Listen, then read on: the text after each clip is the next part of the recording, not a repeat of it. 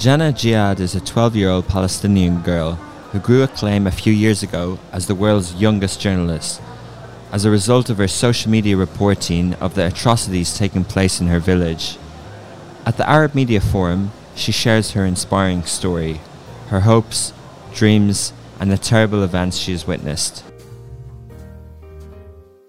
Welcome to Dubai Works, a business podcast about the innovators, the products, the services, and trending topics. Lovin Dubai's take on the business stories that matter. My name is Richard Fitzgerald. I'm the founder of Augustus Media, publishers of Lovin Dubai, Lovin Saudi, and Smashy TV. Each week, we'll be interviewing the dynamic business leaders of Dubai. Jannah, hi. Hi. Welcome to the Dubai Works Business Podcast. Thank you. So you're 12 years old. Yeah, I am. That's fascinating. You've achieved acclaim for being the youngest journalist in the world. So tell us a bit about how you started out on social media and how you've kind of ended up here, I guess. Okay.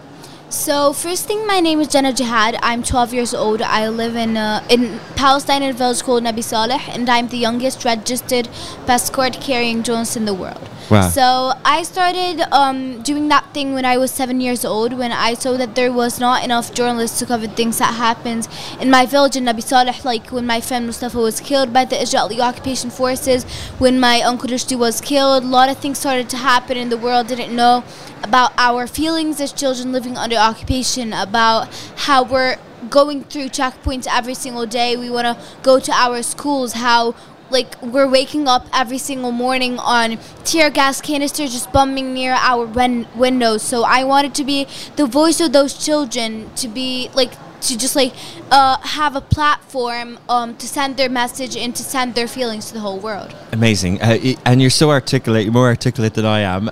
Was that taught in a school, the education? Is that how you developed it? Or were there other people teaching you? Or was it just something you grew into? It's something that I, just living under the occupation, never knowing what freedom means or never living freedom, is something that just, makes us angry, because we just want to live like any child in this world. We just want to live our childhood. We just want to play on the street soccer without soldiers just coming and shooting at us because of us playing soccer on the street. We just want to live like any child in this world. So because of that, I became a journalist, and it's something really weird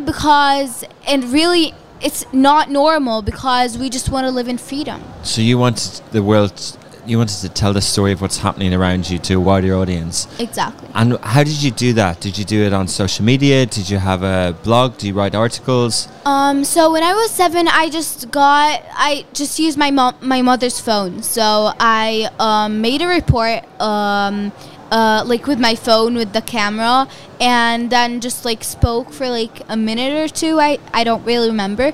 And then I just started doing it. We had weekly demonstrations every single Friday.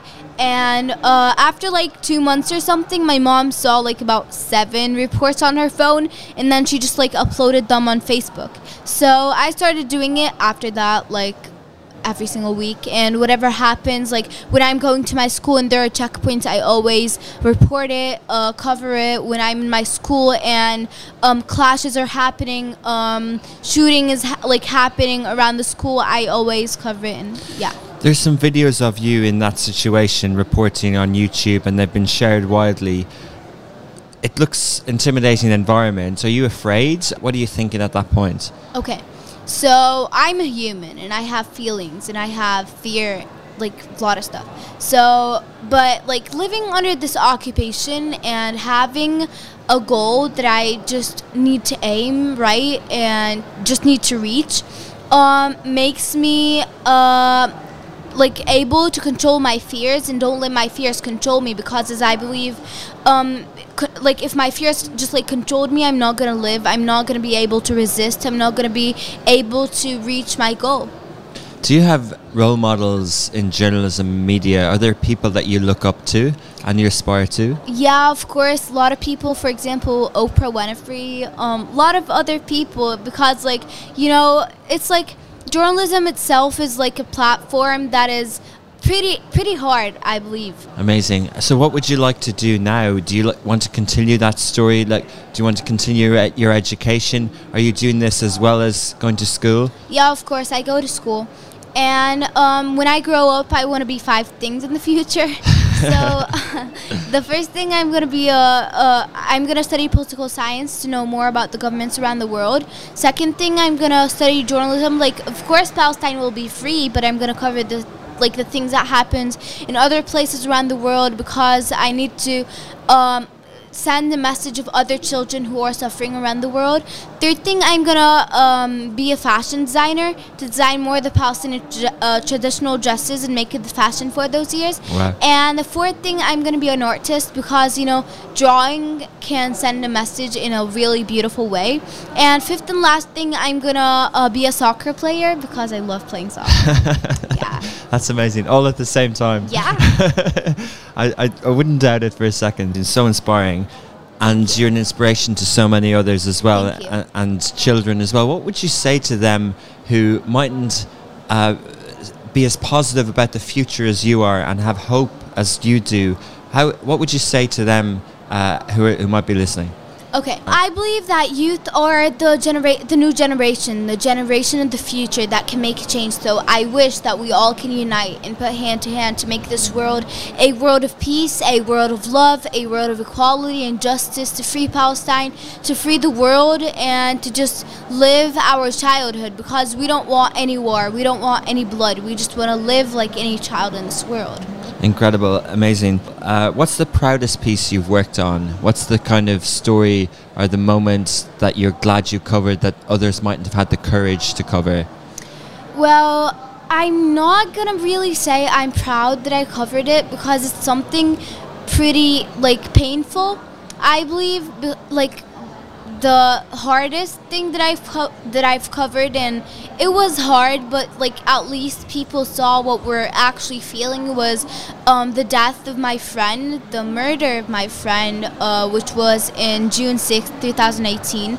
I woke up at 8 a.m. in the morning, 8:01 a.m. in the morning, and I just looked out of the window, and then there were soldiers just everywhere. I just went to the roof of my house and then just looked outside, and under my room's window there was my friend, which is Ez. He was 18 years old. He was my cousin and my friend. We were and then after that he was literally just walking, and there were Israeli occupation soldiers who raided the village from 6 a.m. in the morning or something, and then after that they just shot him for no reason with 2 bullets. One came in his chest and one came in his neck. And it was summer holidays, so our parents are at work, and we're just only children who are in their houses and stuff. So we all just ran down, and then we tried to call the ambulance. We were all literally crying and stuff. It was really painful, and I was live streaming from the very first beginning, and then I saw them beating him when he was literally dead. They left him for 30 minutes bleeding. They were threatening us, shooting at us, live munitions, gas canisters, bomb canisters, just because of us trying to call our parents and trying to reach him, trying to help him at least. And then they left him for 30 minutes bleeding, and then they arrested his body. After 8 hours, they gave us his body, and it was really terrible. I'm proud that I sent the message of our feelings to the world, but I'm pretty it was pretty painful, and it was traumatizing. I can imagine. It's terrible, and thank you for sharing it. Do you think that other news organizations, obviously you don't work for a publication yet, Yeah. until you become until you finish schooling, but do you think that other media outlets should cover what's happening more? Do you think that would help people understand, and that would help towards the cause? Of course, and that's what I'm aiming for, because as I said in the beginning, I became a journalist because I saw that there was not enough journalists who were covering what's happening in Palestine, and that's a really great issue. That's a really huge issue that we literally need to cover. So I believe that people have to cover more, and because we just need to send the truth to the world. Well, Jana, it's really impressive speaking to you. Thank you so much for your time. You're an inspiration, and we'll follow you in future. Thank you very and much. good luck tomorrow on the panel. I'm sure you'll be fine. Thank you. Thank you.